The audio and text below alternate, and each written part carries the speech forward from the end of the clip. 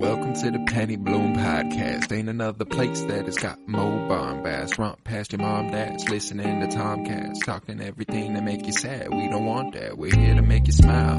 Put your mind at ease. Peace, love, and bloom, and always praise Keanu Reeves. This what we about. This some weeding now. We'll talk until we can't no more, and then we peacing out. Alright, let's go.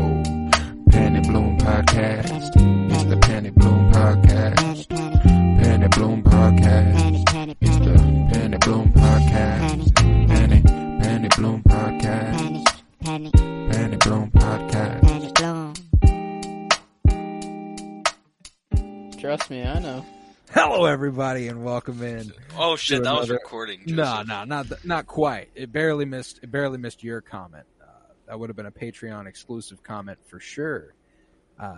Welcome in to the Penny Bloom Podcast. It is I, Colton Robertson, and yes, it's been 2 weeks since the movie released, but fuck it, you know? We're going to talk Thor Love and Thunder, baby. Just because the news cycle accelerates at a rate we can't keep up with doesn't mean we're not going to do what we want. I'm joined by Joseph George. What's up, homie? What up? Sorry to be the reason for the delay. Your boy got COVID and couldn't go out in public and see the movie. Hey, I respect that you didn't. Thank you. I'd have probably some sort of personal beef if you had. So I was thinking about renting out an entire theater just to pull the trig. You know, maybe just not worth the monetary value at the time, but I get you. Definitely glad that I have seen it now, though. You should have just done some illegal shit, like. We don't do that here at the Penny Bloom Podcast. We are unfamiliar with any and all things outside of the law. And if you heard that voice there, that new voice, we are joined today by our sit-in guest / host sort of person, Trenton Moore. What's up, homie? Hello. Hi. Hi, happy to have you here. Wait, do they see the video? They do not. They do not see the video. Oh, so it's only only us. It's for us to hang out and discuss. Just we can take in each other's cadence. Much more sense. A little bit more easy. You know, we can tell when someone wants to talk instead of just being like, oh, now someone else is talking. You know what I'm saying? It's works a little better with the video. But yeah, Trenton Moore joining us for the first time on the Penny Bloom Podcast officially, as getting an introduction and everything. You might have heard him chime in at the end of one of our episodes quite randomly. But yeah, that was a while back. But now, did you put that in the show? Oh yeah, that was in the show. But was that when we were at Mizzou and I went and stole Miles' microphone? Yeah, that was the time. So, yeah. That was that time. Mm-hmm. Yeah, Joseph got really mad at me. I didn't get mad. No, we were fucking livid. But Trenton, I was more than mad. I'd say Trenton, the most mentioned person to have not been on the podcast. This is true. Almost certainly.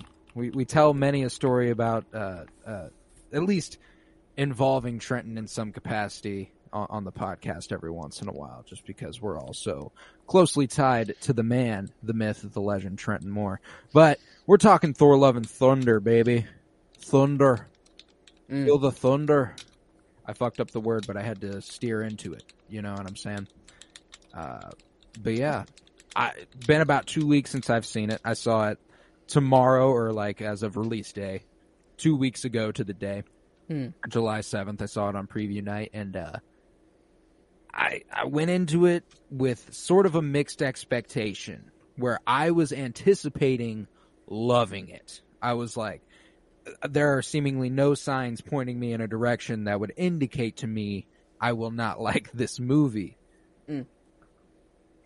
That did not keep me, however, from thinking it would be bad. I was going into it expecting a not great movie. I was expecting a Batman and Robin-esque superhero movie. Eesh. Which I haven't here's seen the that. thing. And I'll explain it to you here. All camp, no quality. It is super fun as a comic book movie, but it is not good. There's very, very little quality there. And that was kind of what I was anticipating. Just because the general pumping out of this film in sequence with a lot of other shit, it could very easily get bogged down in our VFX teams at Marvel getting all rushed to do their work and stuff, and that's brutal out there. It didn't seem like Taika Waititi is taking it the most serious, and I have no beef with that because, you know, it's a comic book movie. Have your fucking fun. Do your thing. But I was like, you know what? I fully anticipate that this could be an movie. And I will say, it stepped above my expectations in both regards. I liked it a lot more than I thought I was going to. And it was a better movie than I was anticipating going in. You thought it could have been a meh? No, not literally. Not literally on our tier list. I need to stop utilizing that term so liberally. It's okay. That's a harsh review on our tier list. That's you did say and our tier is meh. So you were safe. But the same connotation, you know, they feel the same. You know, I got to be more careful. Now, I'm excited to place it on the tier list because I can't guarantee you a place of where it will go. It could. Trent, we got to take a pause. Yeah, you're typing, dude. We can hear it so clearly. Yeah, that's cool. That's cool. But I'm excited to see where it'll go on the tier list. That was so fucking funny. Because I do have really mixed feelings, all in all, about the film. It being one of those movies that was a forced 2-hour runtime. Like Marvel was like, this isn't going a minute over 2 hours. And I felt that pace. You know, I felt them kind of pushing it along. It could have, though. It could have used it. It should have. You know, like that's the thing. And so give me your overall thoughts. I've been talking my ass off over here, Joe. You know, I mean, it was very fun, as Thor movies have been as of the late, with Ragnarok and the Thor character in the other movies. He's more of the fun guy now, and that the movie was definitely fun, and it was definitely just a refreshing Marvel movie. Like, it wasn't something that drastically changed the MCU in any way. You know, the story was pretty contained, although there could be some things that could become pretty big. Certainly. We can theorize about those, but overall, I think the story that we got was pretty contained to Thor, Jane, and Gore, pretty much. It was Valkyrie, and I don't know. It was actually kind of complex. Is Gore the Rock dude? Gore is Gore was the Christian villain. He was the villain. Christian Bale, the Korg. God Butcher. Korg is the Rock guy. Yep, and then I met this dude named Dwayne. We were going to make babies over the lava rock. 5 years? Was it 5 or 10 years? Or what? Shit, how long? That's a long time. 2 weeks ago for me now, and haven't seen it since. So I think 5 years feels right. Okay, yeah, right. That sounds right to me too. But yeah, like you were saying, all the best elements of this movie, Thor, Jane, and Gore, they were the best elements of this movie. But I still felt they were shortchanged. Disagree. You felt they were shortchanged? No, I think the best elements of the movie were the soundtrack and Natalie Portman. The two best. Jane was Natalie Portman, so you don't completely disagree with me. Yeah. But no, soundtrack made fucking... it elevated the movie to a different level, in my opinion. I am 100% with you, and I'm super glad someone else brought it up besides me, because I have like an extreme hard-on for Michael Giacchino's soundtrack work. He did the Batman as well earlier this year, and it's going to absolutely destroy my Spotify Wrapped. But I fucking love this dude, and I'm actually listening to the Love and Thunder soundtrack right now as we do this, and it's you're absolutely right. It elevates the movie in pretty much every single way. It's a very Giacchino score. Like, there are certain elements where I'm like, oh yeah, the dude who did the Batman did this. There's zero doubt about it. And I mean, beyond that, the whole Spider-Man MCU trilogy, Doctor Strange 1, Rogue One, the man's been all over the universes we love, and he's going to be directing the Werewolf by Night special with Moon Knight, which is absolutely awesome. So yeah, Michael Giacchino, pretty much one of my favorite dudes in Marvel, all in all, and he's just doing scores, which rocks. Score was good, and the handpicked songs were were nice. Like I was singing, like I don't know for how many days, "Sweet Child of Mine," like just I don't know. That song was stuck in my head. A lot of I'm with you. There are a lot of scenes. And the way that song specifically, Sweet Child of Mine, takes on a whole new fucking meaning by the end of the movie. You're like, damn. Oh, that's what that meant. Like, I haven't gotten a chance to rewatch the movie, but knowing those are the themes they're building towards, this sort of fatherhood sort of thing, I think I'd see it a lot more, and I think I would appreciate it a lot more on a second viewing. I still need to get back to the theater and see it for a second time. But, like, there are multiple points throughout the movie where, like, I think Valkyrie's the one who I can't remember if Valkyrie or Jane says it, but one of them said, or maybe it was it might have been Korg who said that they think Thor would make a pretty good dad. And like when I say it out loud, I think it was Korg. It's Korg. It was Korg. Like they have multiple conversations about throughout the movie about the themes of fatherhood, and especially with Gore and his daughter very early on, how all of it is for his daughter.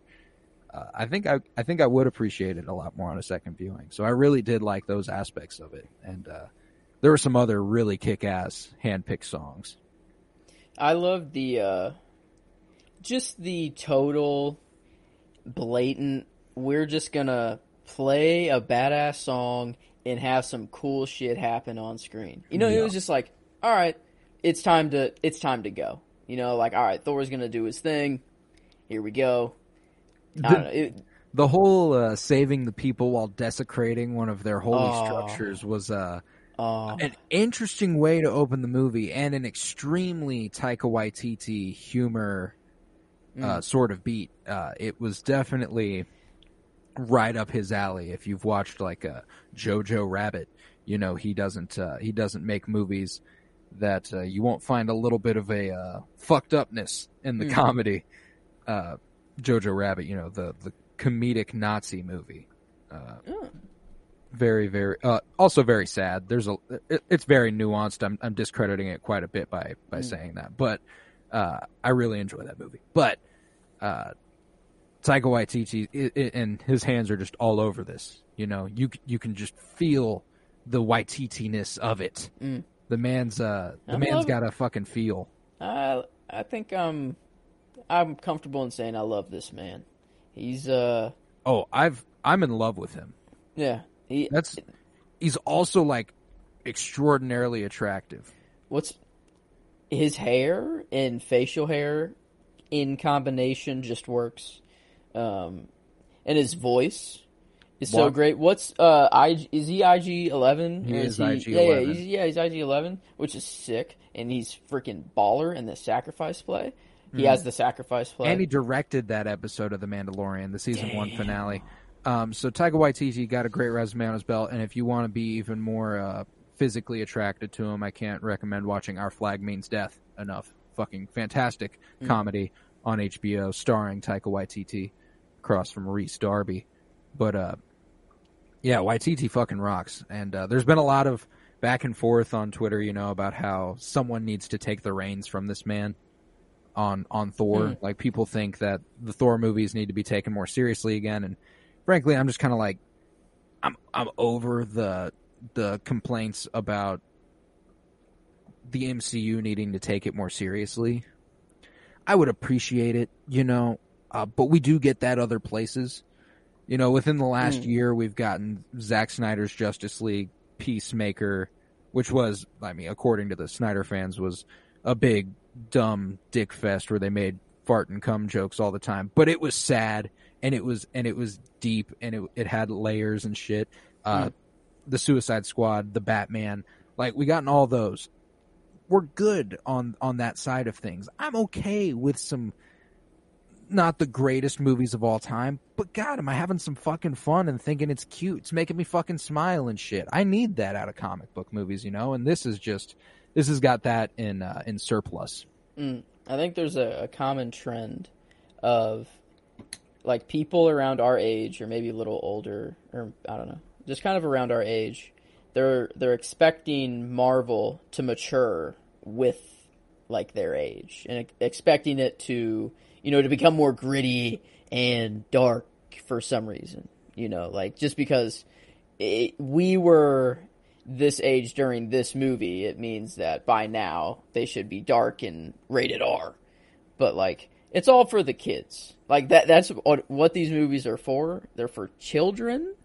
That's what they're ultimately selling to for the merchandising, where they make all the money. Like, it's businessly, like on the business side meant for children, and just on the narrative side, it's pretty much meant for children with a story that's serious enough to keep adults entertained. And the way, and the darkness and the intensity of some aspects of this movie, they had to lighten the fuck out of it on another side of the story. Like capturing all the kids, putting them in a cage, and like, scaring the shit out of them. Can you imagine being a 7-year-old in this movie theater watching those parts? Like, dude, can we talk about a villainous Christian Bale? Yeah, like, he killed that shit, man. He was sick in this role. He really bodied. I do want to take it back to your comment a second ago about how people expect these movies to age with us. Like, for me, that ends with Endgame. That's what that was. It was a send off to the heroes we grew up with. It's time to usher in a new era of fans. And here's the thing: a seemingly disconnected narrative, very loosely tied together by a few things. It's another Phase 1, just with a lot more expansion. You know, like there is a lot more characters being introduced in this version of Phase 1. Like we're setting up a whole new side of Marvel, and the movies just aren't linking together yet, which is insane. Like we've had like in Phase 4, our movies that we've gotten, you know, with leading up to Infinity War and Endgame, like they were all connected and they're all leading to something, and it was all like, I don't know, all crazy. But now we're in that setting up stage, the planting the seeds stage, you know, to where we really have no idea where this is going until that first like link up movie, which is whatever, I don't even know when that's going to be. I do love that we're setting up this whole side of Marvel, but the dangers are the more you're introducing, the faster you're doing it, the less I feel each project was thoughtfully crafted. And many have had this problem with the MCU for years, and you know, I love the Batman to death, but it kind of fucked up watching other superhero movies for me, like, and going like, yeah, this is good, you know, like the Batman is good, you know what I'm saying? The other ones are like, they're fun comic book movies now, you know what I'm saying? Like I can hardly look at other comic book movies and go, yeah, there's a lot of quality here after seeing it. But and I know I sound like a corny Battinson fan. No, but like, it's true, because the Batman is comic booky, but also just a good movie. It struck such a perfect balance, and I'd say this one, it had the bones to strike that balance. You know, like it did have this narrative that was really heartfelt and moving, and all these things, but something with all these movies getting pumped out is that I don't really feel the stakes as much as I once did. Yeah. You know, like Jane dies, and like, yeah, there's a tear coming out. Spoilers. Shit. Whoa. Yeah, shit. Sorry. What? Yeah, Jane dies, and like I want to cry, but I don't know that I did. You know, like she was like disconnected for such a long time that it was like, oh, she's back and now she's Thor, but she's also dying, and it was like, okay. And that's the thing with all these projects, I can't help but feel like the mighty Thor, Jane Foster, should have got her own thing prior to being in Love and Thunder. Then, you know what I'm saying? What if episode something, you know, like Right. like even just that, like little bit, but I don't know. Yeah, I did just kind of rush her back in, and I mean, like, And story rushed was, her right back out. They picked a pretty, universally sad, just storyline for her, but it just wasn't. It didn't have the same weight as, I don't know, As trying it to think could have. of like that's all I'm like. This has the ability to be heartbreaking every time Jane's on screen. You know, she's handling it pretty lightly. You know, she's cracking jokes about it and stuff. Like, it's stage 4 cancer, Darcy. Like, what the fuck do you want me to do about it? Like, what? And so, like, she does handle it the way Jane Foster would handle it and stuff, with just kind of without batting an eye and sort of being like, yeah, like, science, bitch, you know, like, got my ass. But even so, I didn't feel all of it. And the moments where I do feel it are when Thor and her interact on screen, you know, whenever he learns about it, and whenever there is one piece of acting by Chris Hemsworth. It's been 2 weeks since I saw the movie, but there is one piece of facial acting by Chris Hemsworth that I think really might be the best thing he's ever done in the MCU in this movie. And it's as soon as Jane dies. Like, the very first face he makes when she slips away, that's what put a tear in my eye. You know, it wasn't, oh no, Jane's gone, I'm gonna miss Jane. It's like, oh fuck, look what this did to Thor. And that's when I know a character wasn't utilized properly, when they are a device for someone else's story. You know, I would have loved to have felt the gravity of that moment for Jane's sake. You know what I'm saying? But it's not. It's for Thor's. It's just kind of like, oh man, Thor lost another person. You know, like, he's lost everyone, dude. But isn't he supposed to lose everyone? He's a fucking god. Like, yeah, he's outlive everyone. I mean, but now except Loki, he has a god daughter.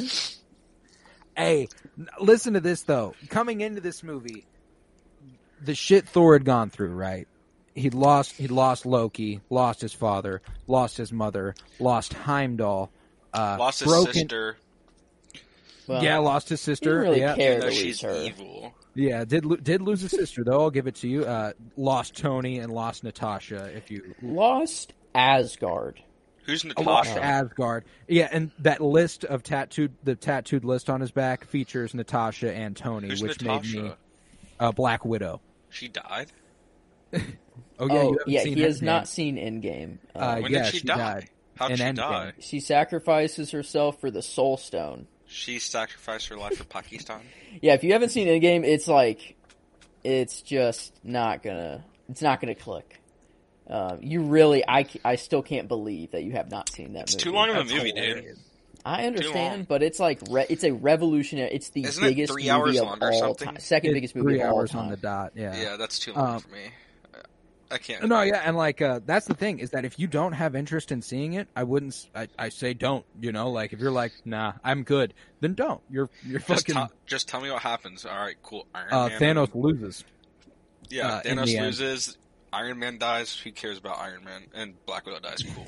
Who cares about Iron Man? I love having just like the biggest MCU casual of all time on the podcast for Thor: Love and Thunder. That's so fucking funny.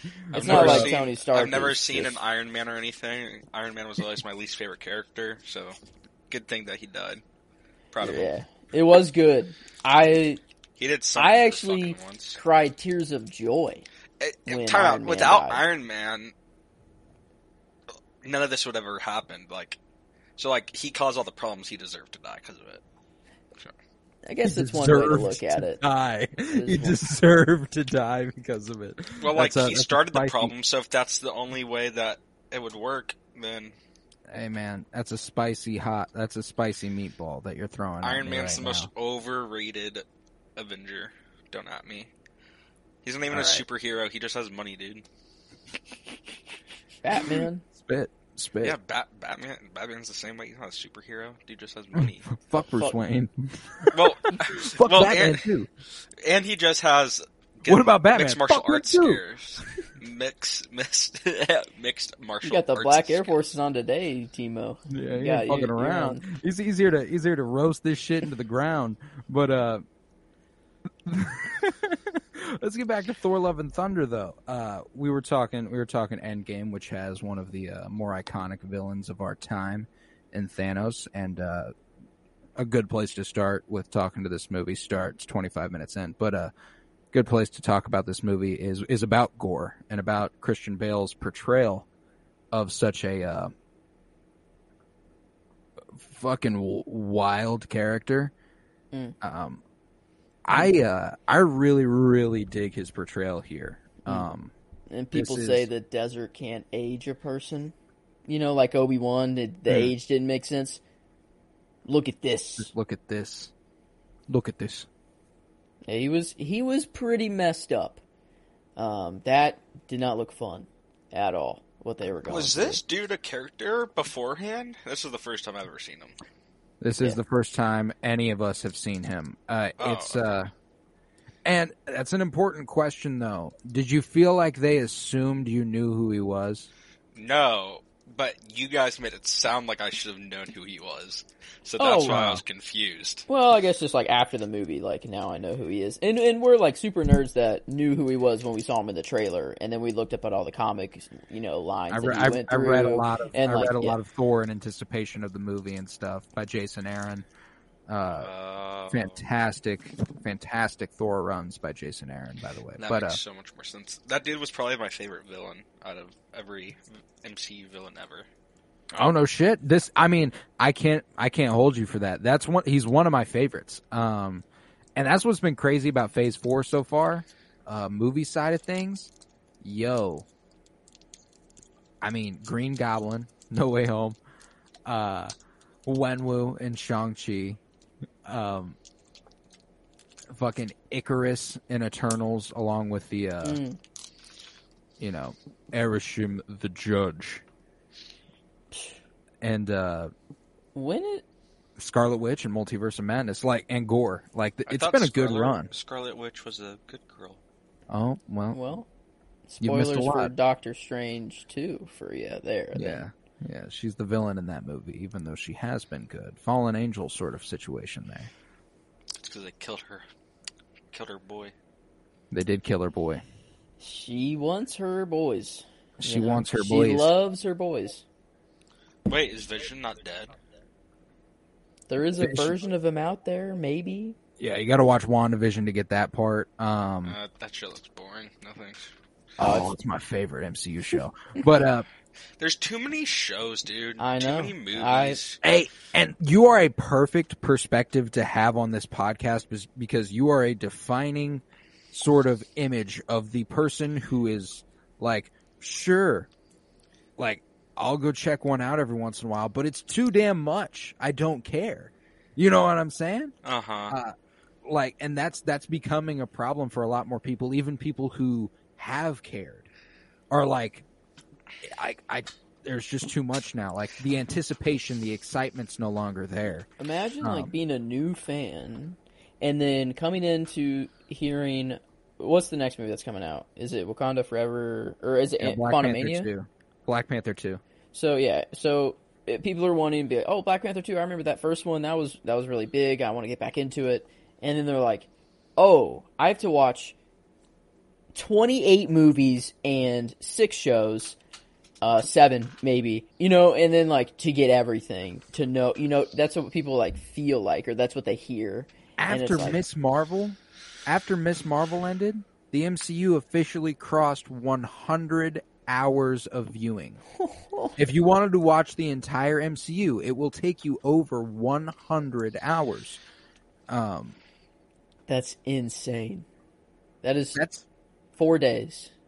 That's a 4 joke, right? straight No, days. that's straight up how much than- time. That's 5. That's 4.5 days. That's how much screen time is in the MCU.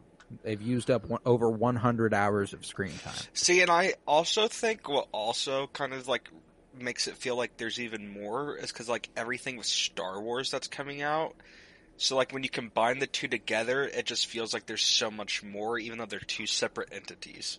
Right, and you're never anticipating anything anymore. You know, like there are certain things that you're more excited for than other things. You know, that stuff that will get you to engage with it. But for the MCU, it's at a point now where if you want to get something that happens here in the next movie, you're going to have to watch the show that came before it. You know, if you watch Multiverse of Madness without watching WandaVision, you'll get it, but you won't like it. Yeah. You know, like you'd be like, why is she? What her boy? You won't children? get it. She has children now. I don't get this. Like, even if you have watched all the movies, you won't get the plot. Like, it's the Disney Plus streaming model has greatly increased the content for which I can put on this podcast, and the podcast makes me very happy. So I'm happy to do it. You know what I'm saying? Happy to watch it all. I'm happy to discuss it all here. But goddamn, the just like consumerism is absurd. What's the better version? In massive tied together universe where every movie is part of a continuity and, you know, you're getting a lot, or a fully, you know, free, creative liberty, don't have to assume to any timeline or anything. You can just make your own superhero movie, you know, like DC, or not MCU. Like, I think there's pros and cons to both, you know, and I think that what the MCU has created is genuinely unique and done on a scale that it has never and will never be done on again. There will never be another MCU, you know, like this is it. I think eventually it gets to a point to where it's too much and you have to just restart. Or like, and what's that point? You know, like, are they just going to be like, all right, multiverse war, and the end is just the universe is back to normal, but everyone you know is completely gone, and now it's, you know, like a new thing. Oh, at that point, it'll probably just be whenever Disney buys, you know, everything else, and they're just like, we're going to put takes it all over the literal world. Yeah, and we're just going to put it all in one thing. We're grooming your children, says Disney. Of course. But we strayed away quite a bit in a conversation about the MCU at large. It does pertain to this movie pretty heavily, but while the MCU is becoming sort of a machine and has been a machine that my instincts want me to dislike, I can't help but keep coming back, and I can't help but continue to enjoy it. If I'm being real, you know, there's been probably over 30 things in the MCU now at this point. You know, let me head to the Letterboxd real quick and tell you where Thor: Love and Thunder is coming in at on the overall MCU ranking for me.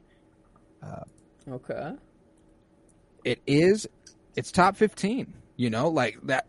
That's how much I enjoy this movie, and in a 35 MCU projects, top 15 ain't nothing to scoff at. It's at 13. It's right above Multiverse of Madness at 14. Top 5, and right top below. 5, top 5. You think it's top 5? Well, I guess of what you've Fuck seen. yeah, it's top 5. You've watched 5 MCU movies. I don't even know if I've watched 5. Yeah, that's what I'm saying. Let's see. Let's try to count this. All right, I've seen Black Panther. I've seen Ragnarok. There you go. I've seen every big movie instead of Endgame. So, like, I saw Infinity War, then all the ones before it. Age of Ultron, The Avengers, and Civil War. Yep, saw all of those. I didn't like Civil War. I thought it was terrible. All right. Fair. Yeah. That is Tillman's favorite MCU movie. Yep. Well, Tillman also is he has bad takes. Because I think this movie is the best. I need a podcast about Tillman and Trenton. I look-y think this is the best MCU movie. especially Just for like to a get, like, casual viewer. No, like mainly for a casual viewer, because like it's just fun. Like Thor's just a good like character. Like everyone likes Thor because he's just like he's hot, funny, and then you have another hot, funny girl in the movie. Then you have a killer soundtrack. Like I don't know. I think it's easy. Frankly, everyone in this movie is pretty much hot and funny. Yeah, and so yeah, I don't know. I liked it. I thought it was one of my favorite movies. I can't hold you there. And that's the thing, is that like if there's 35 things in the MCU, I love at the very least 34 of them. You know what I'm saying? Like none of these are like, God, I hate it. I'm not going to watch it ever. Even though there are some things I haven't watched in a really long time and probably won't for a really long time. I do like them when I watch them. I enjoy them quite thoroughly. But Love and Thunder comes in at 13, just above Multiverse of Madness at 14, and right below Spider-Man Homecoming at 12. But guys, I just want to let you know, whenever I said my take about this being one of my number one favorite Marvel movie, Joseph did spit up his coffee that he made. Because you said that this might be the best Marvel movie of all time, and yeah, that got me. Just because there are undoubtedly better movies than this one in the MCU. And if we're expanding it to Marvel movies, at least 2 outside of the MCU that are for sure better. Time out. I like Guardians of the Galaxy more. I like Guardians of the Galaxy There's a perfect example. This Guardians of the Galaxy is what Thor is trying to be, but still being a big hero movie. It's like, it's trying to be James Gunn, but also have like a Sam Raimi Multiverse of Madness storyline together.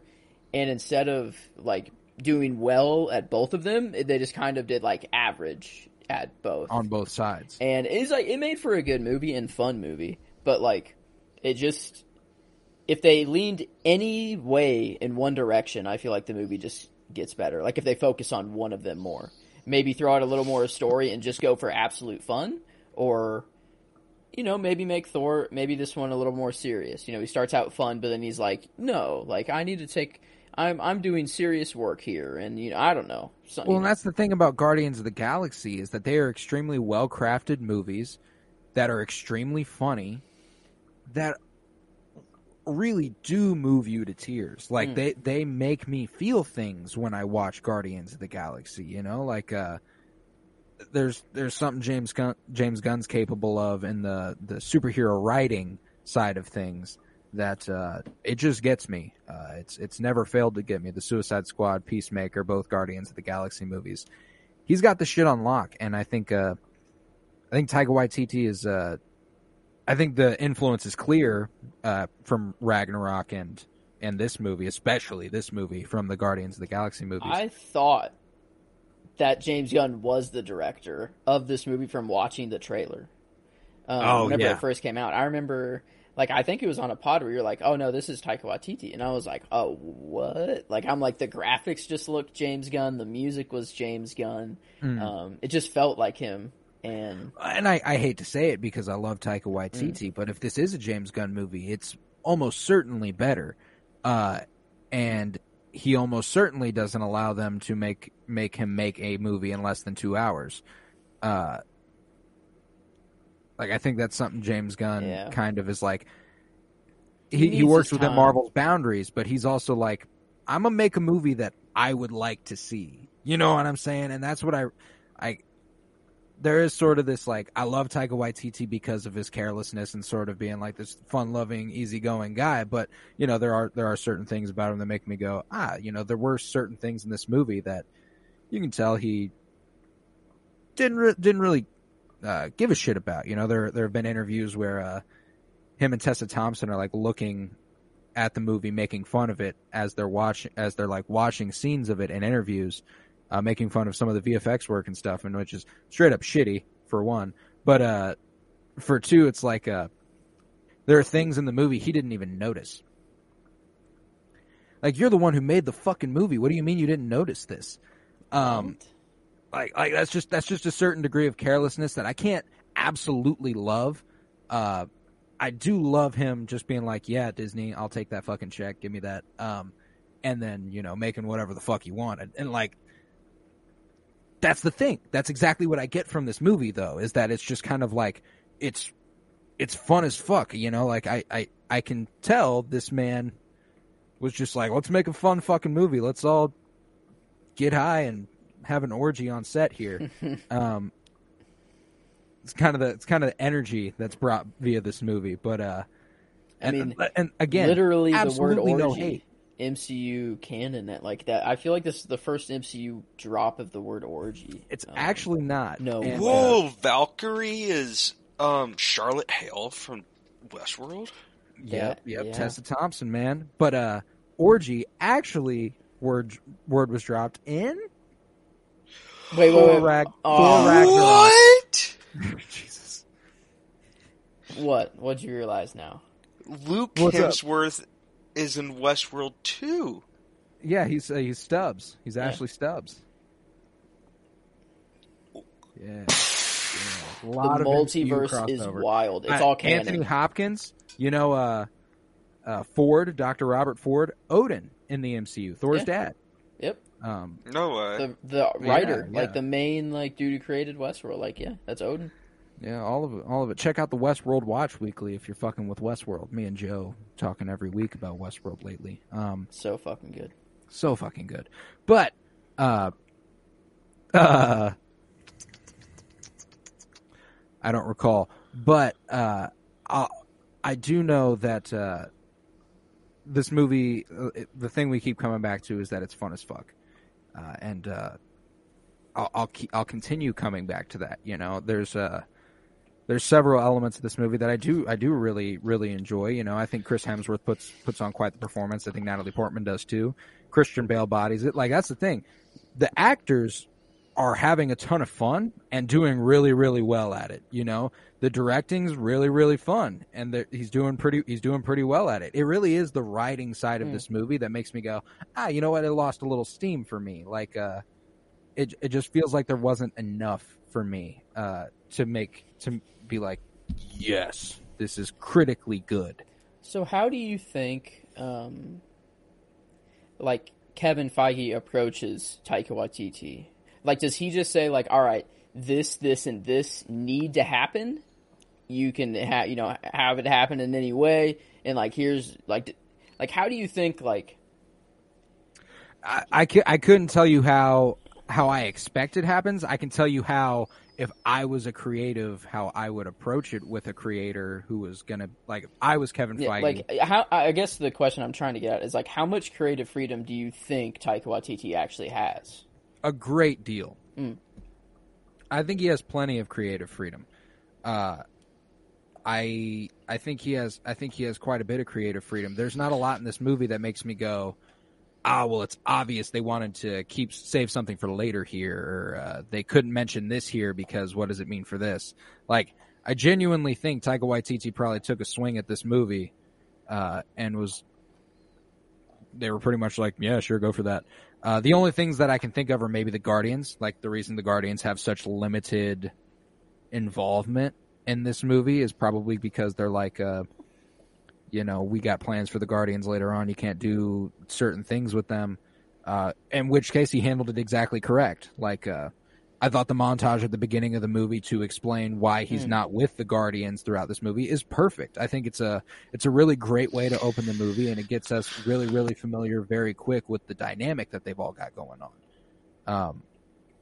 And also the way they frame certain things in the trailer that come across differently in the movie. Like, the first time I'm watching the trailer and he goes like, just look into the eyes of the people you love, and Thor follows him. I took that as Thor being like, yeah, I love you, Star-Lord. I'm looking into your eyes. But in reality, no, he's insecure.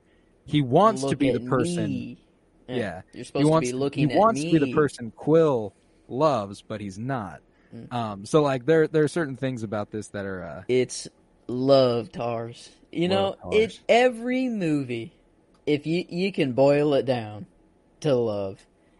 He's just, I mean, at least, and that's the thing, is that this did end up having a heartfelt story that I do really, really like, and I don't want to downplay how much I enjoy this movie, or how much, like, even so, if it wasn't the best, how much it warmed my heart. You know, I might not have been like, this is beautiful, but I was like, aw, this shit is cute. You know, it made me feel the way fucking Paddington does. You know what I'm saying? Like, I'm like, yeah, I love this little guy. Although I will say those movies are damn good. I don't want to completely lump them in here, but I think it's time to theorize. But what is there really to theorize about? You know? Like, okay, I think Eternity has some cool aspects to it that could go places. Like, well, is it done? Is it done? Like, is it only the first? It was Gore the first person to reach him ever? Oh yeah. Like, no one has just. I guess the Bifrost really isn't that of avail. Like, it's not available. You as can't just like access the Bifrost. So, like, I get the impression Asgard was the only. Yo, you don't think Odin went there? You don't think Odin was like, I have the Bifrost in any way I want ever. I'm a fucking god king. Let me just get one with anything I want real quick. Well, that's the thing is that, like, judging by the movie's logic, Gore has to be the first. Otherwise, it completely collapses in on itself. If Gore's not the first, he doesn't get his wish. I don't doubt, you know, maybe... It just seemed that the thing that it was in, whatever ruin it was in, has been visited many, many times. It's, like, crumbled. It's not new. It's, like, many people have gotten there. I guess maybe they've gotten there, but they haven't had the key to open it. They've gotten there, haven't had the key to open it, gotten there, been stopped. You know... By who? Whoever the fuck. Yeah, who are they afraid of? How are the gods so confident? They're like, he'll never reach it. Like, they're like, he'll never reach it, but he just, boop, he's there, Stormbreaker in.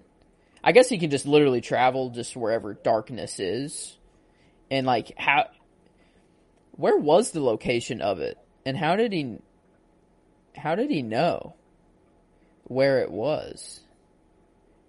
Is it just a known thing, but it's just like no one tries because there's so many traps and things in the way that you'd be stupid to go? Or like...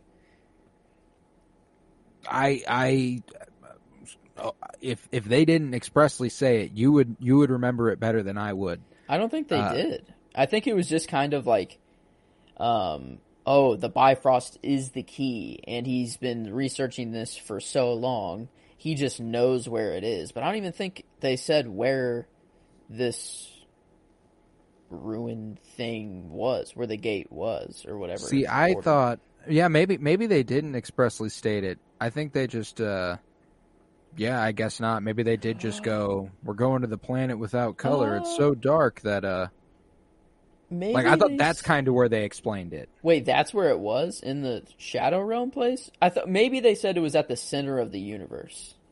I think I remember like Zeus saying that, or one of the gods, or someone saying that eternity at the center of the universe, or something like that. Yeah. So maybe it is. So, is Stormbreaker the only key? So, like, was there never a key before then? Like, could that be why no one? Because they didn't even know that there was a key.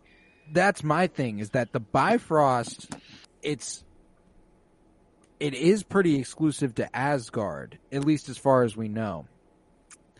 And the only object from Asgard that we know has the capability to do this is Stormbreaker.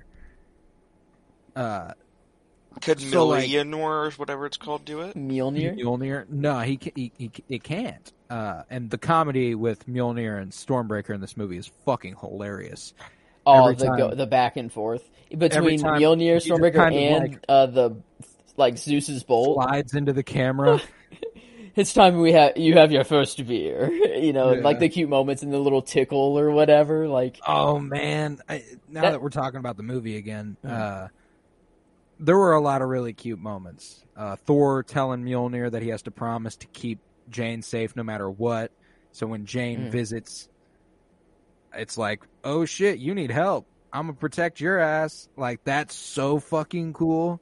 That's a really awesome little part of this movie. The fact that Gore's daughter is played by Chris Hemsworth's daughter. It's his I actual know that. daughter in real life. So that's just a cute little, like, she ends up being his daughter on screen. Chances are there's going to be Come more stuff on, there. that's so freaking cute, dude. Right. Aw. But, Okay. Yeah, this whatever. So are they just gonna, the kids getting the power of Thor, dude? that shit was fucking awesome. Dude, I was like during that scene before he gave him the powers. I'm like, are they really just about to go up and smack with like little hunks of metal? I'm like, is Thor really about to like get these kids killed here? Like, I'm like, they don't win this. I'm Fucking like, stuffed animal I'm like- with the lightning eyes like, and shit. and maybe he just goes off and he just kills them all, or like I don't know. I'm like, what? Like, Good I'm job, like, young ones. dude. I'm like, dude, what's happening? And then like when he's like, all right, he could just do that, which was I don't care that like if he never knew he could, or if he knew like that's just a Thor thing. I don't know. I'm glad it just happened. And it was just. Oh yeah, like, me too. No, like just fuck it, man. Never have I ever done this before. Sure, could it have come in handy once or twice? Yeah, but do I give a fuck? No, nah. These kids are worthy of Thor, and maybe he can only do it to other Asgardians or some shit if you want to. Or no, because some of those kids they were were all on different. Asgardian. Yeah. Hey, they were Asgardian in spirit, though. You know what you stand for. You're Asgardians. But I guess Jane did go. Dude, I don't like. How did she get there? Like, was it Thor that Mjolnir, man. that made her Asgardian, and then she was like, I don't know. I think once you become like a Thor, it's kind of like, well, I don't think you really have a choice now, honey. You're going to Valhalla. I mean, if you die in battle, yeah, we're going to send you to Valhalla. But she was a human, and there was. Oh wait, no, because she died in a battle with cancer. Oh. Yeah. So it's not just she died on the battlefield. No, she did die in battle. It was just with cancer, and that shit really is sad. Are you That saying shit's she really shouldn't be sad. going to Valhalla? No, I'm saying that's why she did go to Valhalla. Yeah. Don't you worry. Is that the first human ever? She's not Shit. human. Not anymore. She's a god. True. I don't know. Or I don't know, man.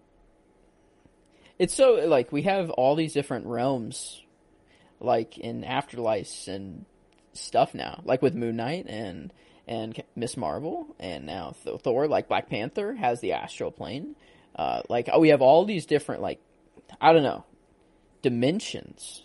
Yeah, we've grown. We've been brought up in a rather monotheistic society, so it is hard to wrap our minds around the idea of there being all of the options. Like, what does that even look like? Well, it looks like what it looks like. Fuck it. It's kind of the only option that they have, though. They can't just be like, all right, Christianity is the only religion that is real. Deal with it. That just would not go over well. But I like how they're just like, fuck it. All of them, real. Like, I think that's just what they're like. They're just gonna be like, oh, and the God place is what kind of confirms that. There's like that's true. There's all sorts of gods, and I really really loved that scene. Dude, Russell Crowe. Russell Crowe as Zeus, man. That was we had theories in the whenever he came down on the stage, little dress, little he did thing, and then he walked down dude, his Yes. little mannerisms. Oh, dude, I loved it, and I was glad he wasn't dead. I'm just like, yeah, fuck yeah. If you can give me Russell Crowe more, give me Russell Crowe more. But the fact that in that moment, throughout the rest of the movie, I'm going, oh, I watched that and I go, oh fuck, it's Thor that kills Zeus. And one thing I also tend to forget about the Thor movies is that Thor has no issue capping a motherfucker if need be. I know he struggled with that big time with Thanos, but I don't know, man. Seems like he has no qualm killing following that. I mean, he thought Zeus killed Korg, and he was like, all right, that's you're dead, bro. You're dead. And then the fact that they immediately turn it around and be like, yeah, Korg's alive. You're like, oh shit, did Thor just kill Zeus for no fucking reason? Is Korg that big of a character? Well, he's Thor's best homie, you know, throughout the years after, and this is a part of Endgame, throughout the years after he kills Thanos at the beginning of Endgame, Thor kills Thanos, he goes into a really big depressive episode over having killed an unarmed man who did not have any defense up. He just executed him, and he had a real tough time dealing with that. And Korg was his homie, lived with him for like 5 straight years, looked out for him, was there for him through it all. And an important 5-year period there, the blip. You know, Jane's little comment. What's it been? 3-4 years? And 8 years. Thor 7 coming months. with 8 years. That's about a 5-year difference. I'd say Miss Jane Foster got a good old fashioned blipping. Coincidence? Oh fuck yeah! You're on the Steve Harrington wins a fight episode. You're on the Steve Harrington wins a fight. He never wins a fight. Nah, Sorry, but this. Trenton's also watching Stranger Things while we record a podcast. It's the first time for that. Wait, what were we just on? Fricker.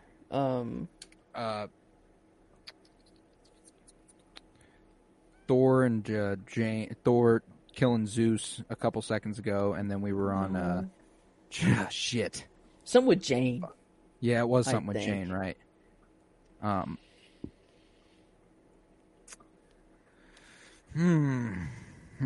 Oh, fart. Don't smoke weed, kids. That short-term memory. Oh, I thought I had it. I didn't. It's okay.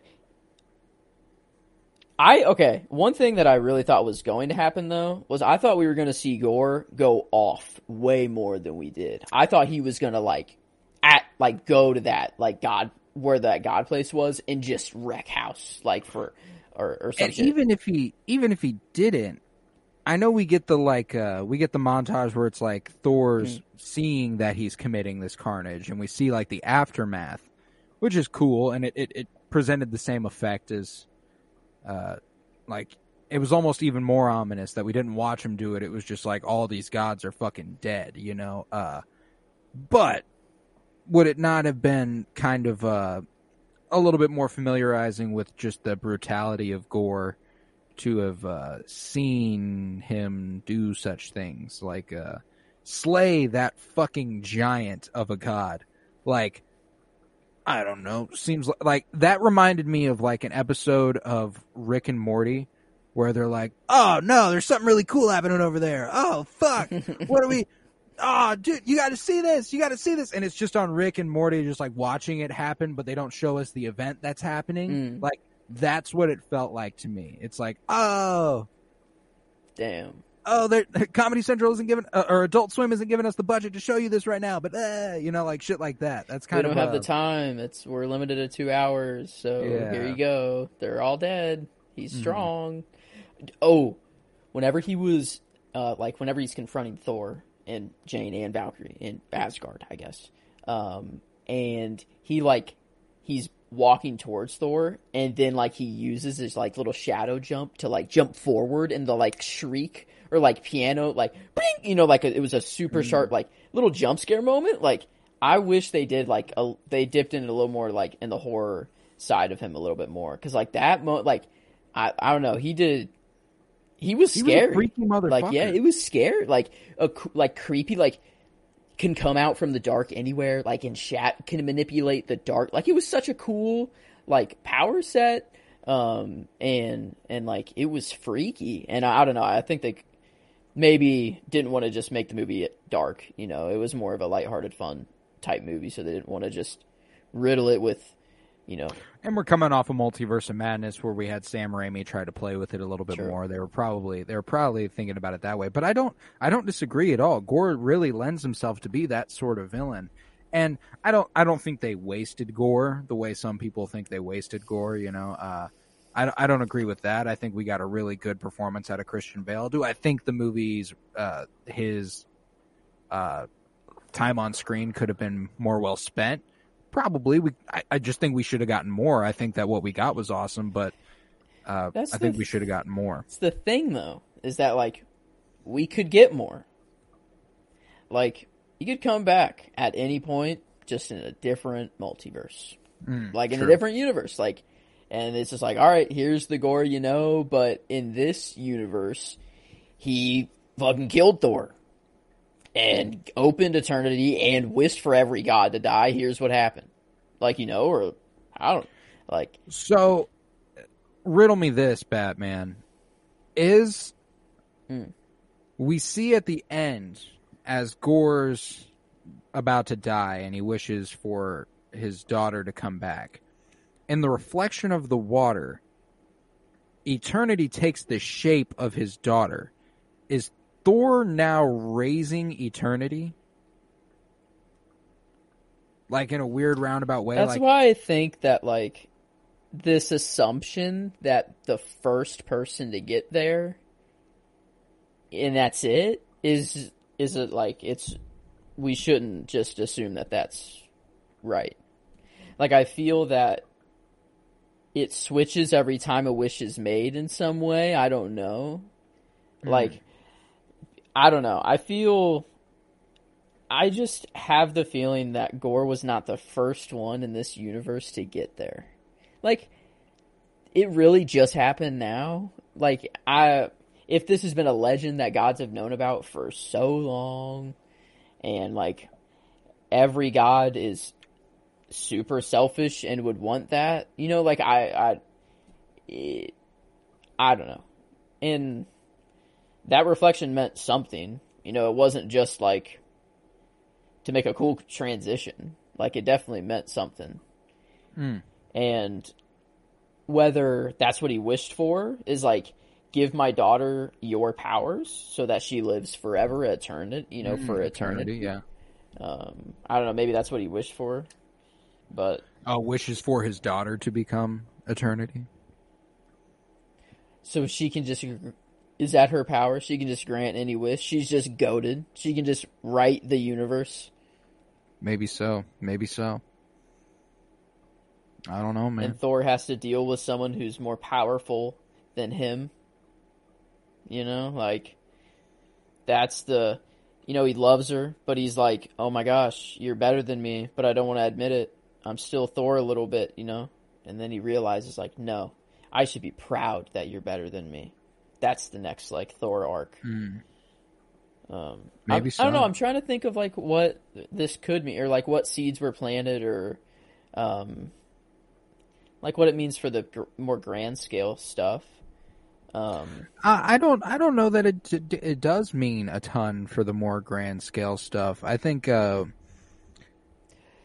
certainly sets up Valkyrie to be probably a bigger part of our regular MCU, sort of, instead of just being a Thor character, maybe granting her some access to more MCU stuff, because we see New Asgard has become sort of commercialized. It's a tourist destination now.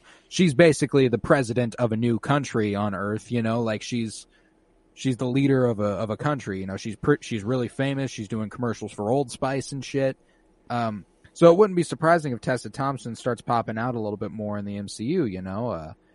I think there's rumors that she's casted in the Marvels, the Captain Marvel sequel and stuff. So, like, that would be really cool, you know. And the thing is that the other characters who it seems like were ripe with potential other stuff are Jane and Gorr. And we end the movie and they're dead. And so, like, they had this, like, dichotomy to them. Like, both things, like, they were both dying, but this weapon was keeping them alive and, like, kind of corrupting them in a way. I'm not really corrupting with Jane. In opposite directions. But yeah, I get what you're saying. Like, same things were happening, and both weapons were being destroyed at the same time, and, like, both were dying at the same time. You know, it's very connected. And yin-yang sort of thing. If they just dove deeper into that and just give us a little more Jane, give us a little more Gorr struggling with, like, I have all this power, but I still don't have what I want. And just him getting more angry, like Vader, you know, like seeing that internal struggle. And how different is this movie if it is the mighty Thor and the main character is Jane Foster and Thor is a supporting character, where we're more focused on Jane's story throughout the movie, and Thor is just sort of a side character who plays the role Jane did, where it's just kind of like, yeah, I've loved you, and I love you, and I missed you, but shit, man, this is rough out here. I think you still could have maintained a lot of the same emotional beats and just expanded on Natalie Portman's Jane a lot, and I think it could have benefited a lot from that. Who were the two Celestials hanging out at that place? What is Omnipotency? Yeah, Omnipotent City. Yeah, who were those? Were they? I don't know. I didn't really get a good look at them. I was just like, oh, I haven't looked into it. I couldn't tell you all the Celestials off the top of my head, but yeah, like Celestials just booling an Omnipotent City, which I guess makes sense. They're all over the fucking universe. Oh, I guess what's up with Hercules? I mean, like post-credit scenes are always the little seed drops, you know, and always like the little thing of like, hey, here's what's to come next or later on. Seems like Zeus wants to get his revenge. Maybe is Zeus the new big bad? In Thor's story, maybe, yeah. Like I feel like they're gonna build him up to be like a big bad, and then just like a celestial or like higher level like multiversal being is just gonna come in and like squash him, you know, just to show like the like just the hierarchy. I could definitely see that, and like because Russell Crowe is that. Yeah, you don't just waste Russell Crowe like that. Russell Crowe's going to be back, but that's the thing is that I don't think he'll be facing off directly with Thor. Like I think we'll see a lot more. He's going to send Roy his Kent, hounds. Yeah. Roy Kent, he's here, he's there, he's every fucking where. Love Roy Kent cashing the Marvel check as Hercules there. It's gonna be Thor v Hercules, which will be really fucking cool. I just and you know, like I like to think that that's definitely what's going to come next, but I don't know. What was the other post-credit scene? Hercules was Jane making to Valhalla. That's right. Okay. She sees Heimdall. Just a nice little like. That's right. Heimdall. You made think it they to just Valhalla. end it there? Oh yeah. I don't think we're getting like a Valhalla. Wait, spin-off. was Roy Kent Hercules? Yeah. That'll, Absolutely. Like. So, but Thor, it just said at the end, Thor will return. It didn't say, like, in what, right? Yeah, no.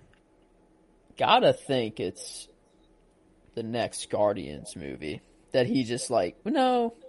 I guess he is just on his own, and he, like, left him and was so heartbreaking. He had to move on. Yeah, so heartbreaking. Yeah, I wonder where he does show up next. Thor 5. Damn. I gotta think so, but the reason that like I love post credit scenes and stuff, but Homecoming has shaken me to the point where I'm like, I don't like. They've acted on a lot of post credit scenes, but they've also left a couple just completely alone. They've just been like, "Yep, we wanted to see what the reaction would be. Didn't get a good reaction. Fuck it, bye."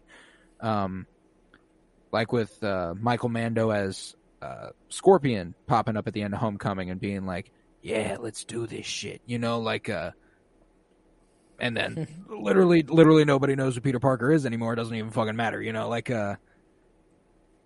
shit like that. I don't know. It just kind of And now I guess we do have a Morbius post-credit scene to throw in there too, which doesn't make any sense at all. So post-credit scenes don't really, I guess, we shouldn't hold them to the.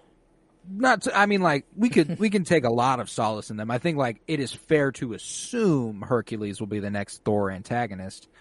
It's just a lot of introducing new random characters that we have not heard of, like with Harry Styles coming up in the Eternals post-credit scene. Now we got Hercules, character you've never seen before. Trying to think if there's been any others. No, I mean, Hot Dog Man. Jia Ling took over the Ten Rings at the end of Shang-Chi. Like, that's not a new character, but, you know, still Val in The Falcon and the Winter Soldier and Hawkeye and shit. Kingpin popping up at the end of Hawkeye. I know they're not brand new characters, but brand new characters to the MCU as we know it. There's a lot going on. But I don't know, man. It's all there, apparently. And we just gotta figure it out. Apparently. all right there for us. But yeah, I don't know, man. I don't really have much else to say on Thor: Love and Thunder. I thought it was a fun movie. Is it my favorite Marvel movie ever? No. Is it the best Marvel movie ever? No. Is it the worst? Absolutely not. There have been far worse Marvel movies to have been released, and I gotta say this one's far from the bottom of the list. You know. So let's give it a rating. I think I'm On ready. the old Penny Bloom rating scale. So we got 3 ratings out of 5 stars. On a scale of 1 to 5, we've got our enjoyment, and that's just overall how much the movie connects with us, how much we're digging it overall, how it made us feel. We got the genre rating, and for this one, it'll be a superhero action comedy. I'm thinking is sort of the vibe here. Yeah. And that's out of 5 stars. And then just critically as a film, out of 5 stars, how are we feeling about it? And we take the average of those 3 numbers, and we go ahead and make that our overall score for the film. And I think this is going to be solid. I think it'll be all right. So enjoyment wise, how you feeling about it? I think I enjoyed it more than Multiverse of Madness. 5! As much. It's either 4.9 or 5, and I don't know. I'm hesitant on the 5, which makes Joseph, me feel like it's a 4 or 9. I was but I don't there know. with you. You gave that movie a 5. You I were know, but smiling now the that- whole now time. that I mean, it was very fun. It You were was. smiling the thing, whole yeah, time. You're like, dude, this movie is... But a 4.9 is still. A 4.9 is a 4.9. It's like 9.8 out of 10. You know, like that's nothing to fucking Alright, stop so at. if I But, give it a 5, Colin, what do you give it?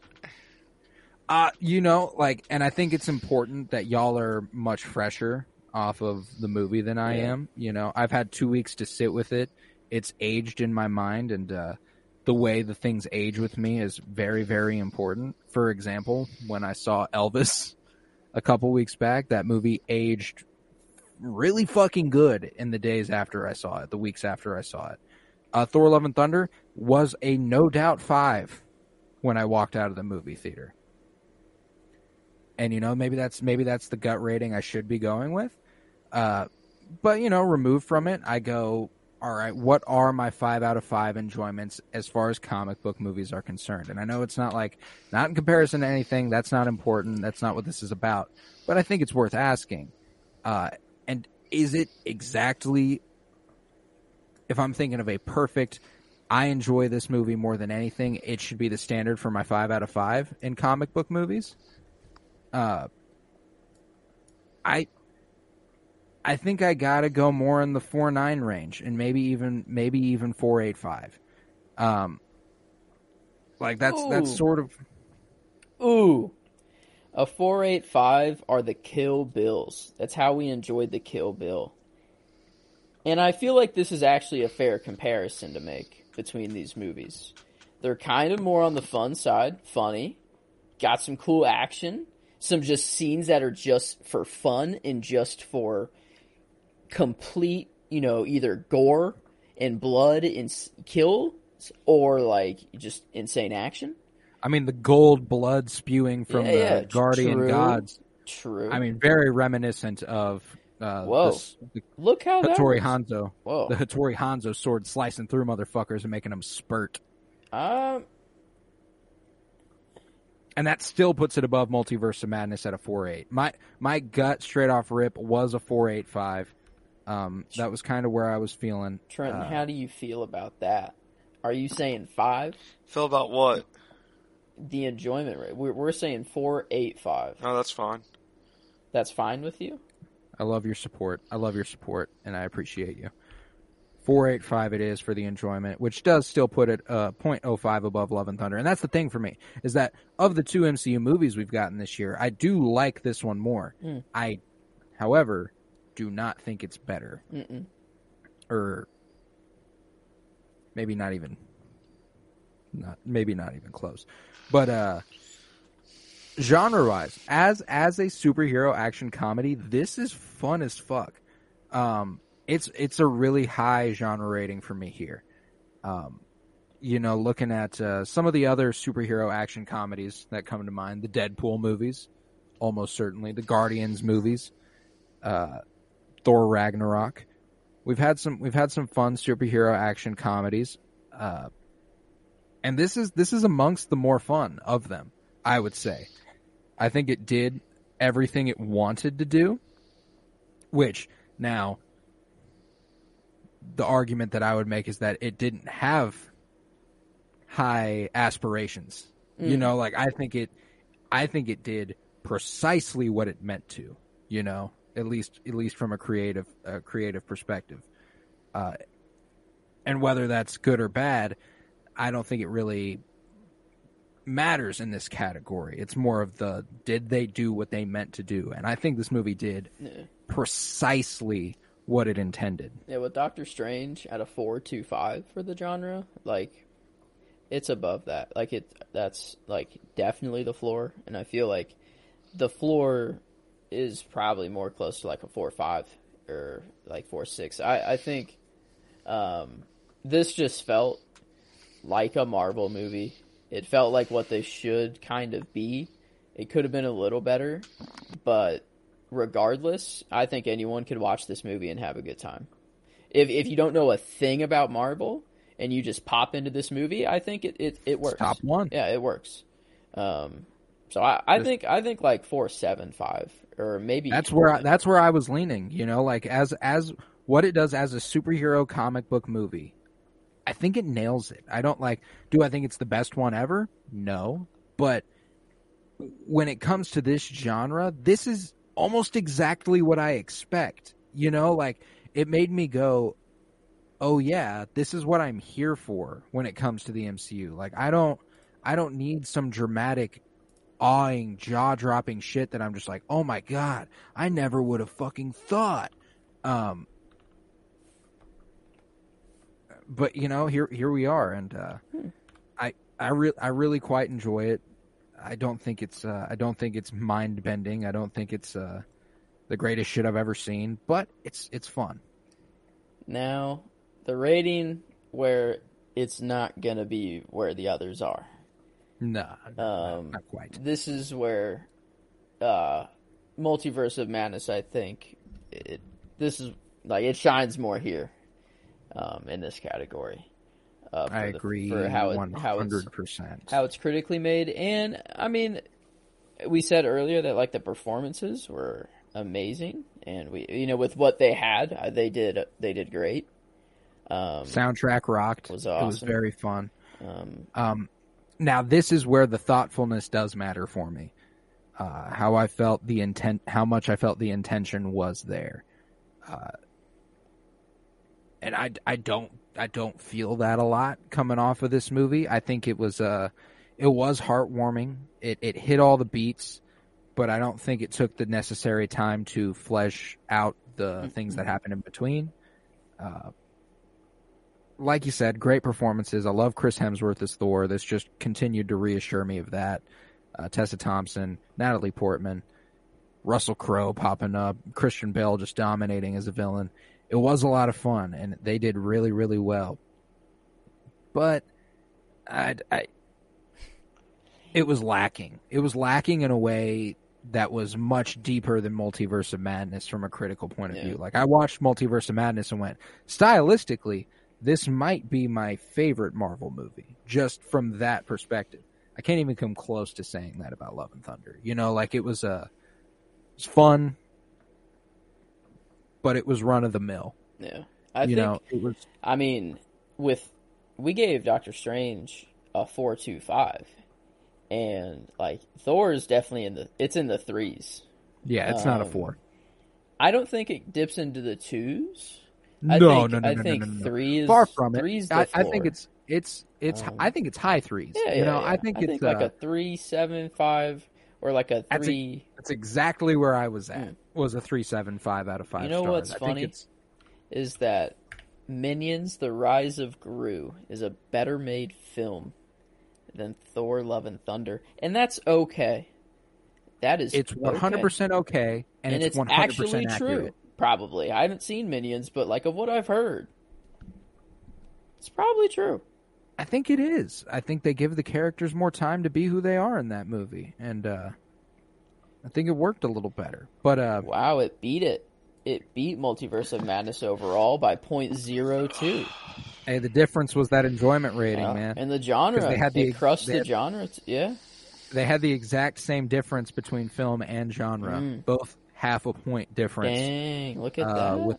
With the 0.05 edge to Thor: Love and Thunder. So with that, it brought Thor: Love and Thunder to a 4.45 out of 5 stars on the old Penny Bloom film scale, which doesn't make it What's your quite lowest? a 9 out of 10. What's what? What's your lowest score overall? I think Spaceballs. Spaceballs is, yes. What is that rated? You know, this Thor: Love and Thunder, though, is above Minions: Rise of Gru, which is above Pulp Fiction, which I do agree with. I do agree with and this as to well. see, let's see, 4.45 on the How average. the fuck do you think it's better than? Is it just because the enjoyment rating Pulp on Fiction's Pulp not Fiction? that good of a movie. It's overhyped. 36th Chamber of Shaolin. Holy fuck, that's perfect. What's the That makes sense 36th here. Chamber of Shaolin? You got to watch it, A dude. fantastic movie. You got to. Can I start doing Not- more of these with you guys? Absolutely, buddy. Absolutely. It's Wait, hold on. Go not to your quite- worst one. Go to your worst one. Oh, I will. It's not quite The Departed, but it's a little bit better than A Clockwork Orange in Ace Ventura, which I is definitely put exactly it how above I Ace would Ventura. describe this movie on a random given day to anybody. What's 5x5 Colton, Joe, and Tillman? What are those? You're- Can you click on one of them? We got a lot to go over. You got- we got a lot to go over. Trenton, this is a master document Wait, right here. can but- I do? Wait, go to the 5x5. I want to do one. Yeah, we'll give you a 5x5. Let's do one. We'll give you a 5x5. Can I do one? All right. It, We'll send you a whole thing after this, and you can fill out the whole goddamn thing if you want. Oh, I thought we would do it live on air.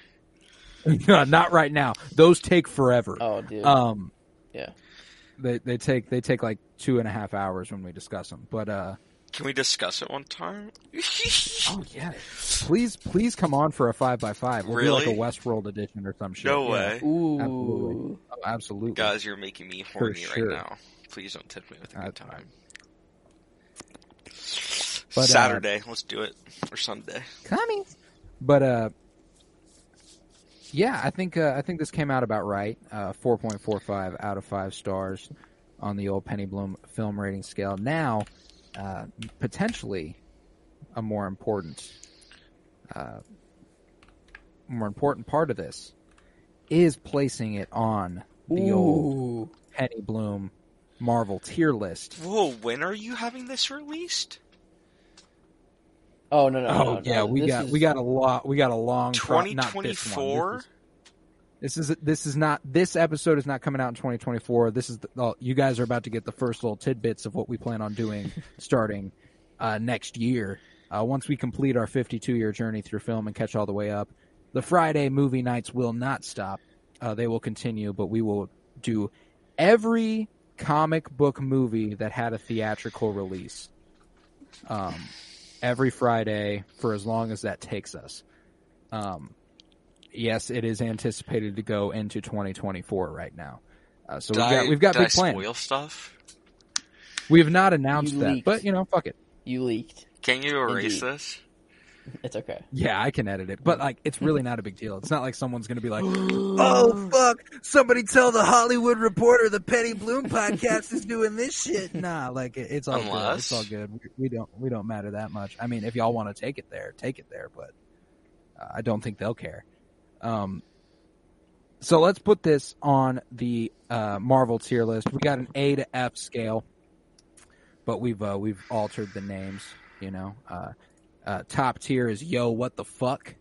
Second tier is fuck yes. 3 is hell yeah. 4th is that's cool. 5th is okay, yeah. And the bottom tier is meh. And Origins Wolverine is fucking top tier if it's the movie I'm thinking about. It's not. It can't be. It can't be the movie you're thinking about. And if it is, There's literally no goddamn way. Is this If the it one where is- he goes to like Japan and shit? That's Wolverine, Oh, where's that rank? which is in the okay yeah tier above it. Nah, that movie was gas. We actually just recently moved that, I think, down from that's cool to okay yeah. maybe undeservedly. It needs a rewatch before I can comfortably Fair. say so. I I do know think it's it belongs in that's cool, but I'm not. I think all these Is okay Dark yes, Phoenix the one with we could Scarlet convict me. Witch? No, No, that's with the Dark Phoenix. that's with Sansa Which one's Stark.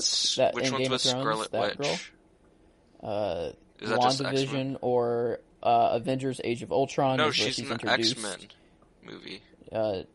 She's Yes, she not. No, is. her brother Jean is Grey. You're thinking of Jean Grey. Yeah, that's Wanda. Nope. No, Yes, it is. Jean Grey is Wanda not Wanda. Maximoff is And Jean a Grey are different separate women. But they're person. same abilities.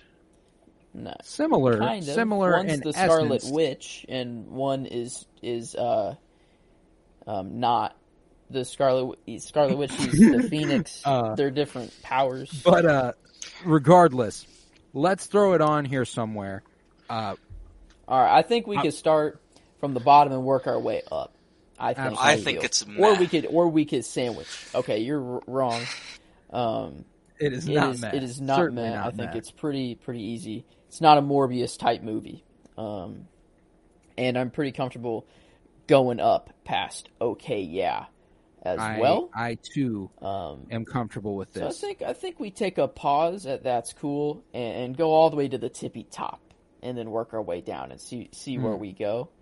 It's not on the same level as Infinity War or Logan or Into the It is Spider-Verse. certainly not at the top tier. Yo, what the fuck?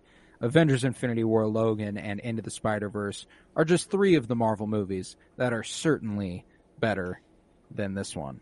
And I'm pretty comfortable skipping past Fuck Yes as well. It's not on a No Way Home, Guardians of the Galaxy, Doctor Strange, Black Panther. No, I'm sorry. Daredevil, Yeah, sorry. Oh, yeah. Spider-Man 2, Yeah. Spider-Man 2002, Sheesh. Winter Soldier. I don't know, man. WandaVision. Not there. Miss Marvel. What if? Moving on to Hell Yeah. We're sitting more pretty here for Hell Yeah for me. The question here now, Thor Ragnarok falls within the Hell Yeah tier.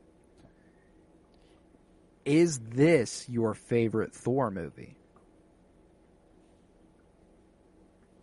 No. It's either this or Ragnarok. Would you put them on roughly the same level? think, yeah. I don't think I could put one above the other. Then methinks we're going with Hell Yeah. I think As it's- Thor Ragnarok falls on this tier. It Bada fits bing, in bada this tier boom. next to Loki, Avengers Endgame, Eternals, Age of Ultron, Captain Marvel, Iron Man, Black Widow, Multiverse of Madness, Spider-Man Homecoming, Thor Ragnarok, Shang-Chi, Moon Knight, and Hawkeye, now joined by Thor, Love, and Thunder. Yeah, And, yeah, I think that's fair. I was almost like in here, but then I was like, nah. Nah, it's I like it more than both the first 2 Thor movies. Yeah. Depending on the day you ask me, my taste goes back and forth between those quite a bit. I've always loved the Thor movies, though. I really feel that we could break Hell Yeah into 2 different groups. There's just some movies that are kind of on a different level than some stuff that's in here. All right, well then that to me means we should dissolve it all together, send some of them up and some of them down. Oh, ho, ho, ho, ho. Whoa. Purge this whole thing and just, it's either a fuck yes or a that's cool. I think at that point, the fuck yes tier would cease to exist and it would all become Hell Yeah. I don't know.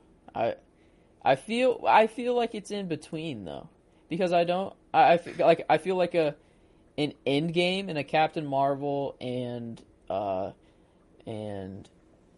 mean, yeah, these are on a different level than Loki, Hawkeye, Shang-Chi. I don't know. They're I feel you. close, I feel you. but it's like All right, then here's the thing. We've already got, I think, 6 tiers. I think one of them has to go. Like, I think we would have to dissolve That's Cool into Okay Yeah. Like, I don't think we'd be able to differentiate. That's fair. Some of these tiers have to go together. And maybe that's okay, yeah, dissolves into meh, but something's got to go in order for us to add another category. We can't have 7 tiers. That's fair. I think we just keep it then. I think I'm overthinking. I think I'm going too crazy here. I think we got a good system. Or we add an honorary extra tier for just Morbius. Maybe so. But here's the thing: go back up to Hell Yeah for me. I was 100% with you looking at this. There are movies in this that I do feel are on a different tier, but I don't think they're fuck yes. An example: Captain Marvel, Iron Man, Eternals, Deadpool, Shang-Chi, Black Widow, Spider-Man Homecoming. I think all of those go up, but they're not fuck yes. So what does that mean for the rest, the ones that are not highlighted right now? I think we ought to just reorganize the tier itself. Rearrange them to... Just like the top of Hell Yeah? Yeah. Sort of thing? Okay. Well, italics, the top ones. So let's see. Loki and Deadpool 2. Loki and Deadpool 2.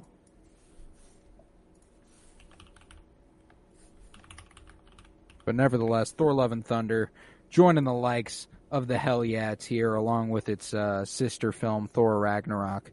Also, there was Spider-Man Homecoming, The Amazing Spider-Man 2, Iron Man, Multiverse of Madness, Moon Knight, Hawkeye, all this fun shit.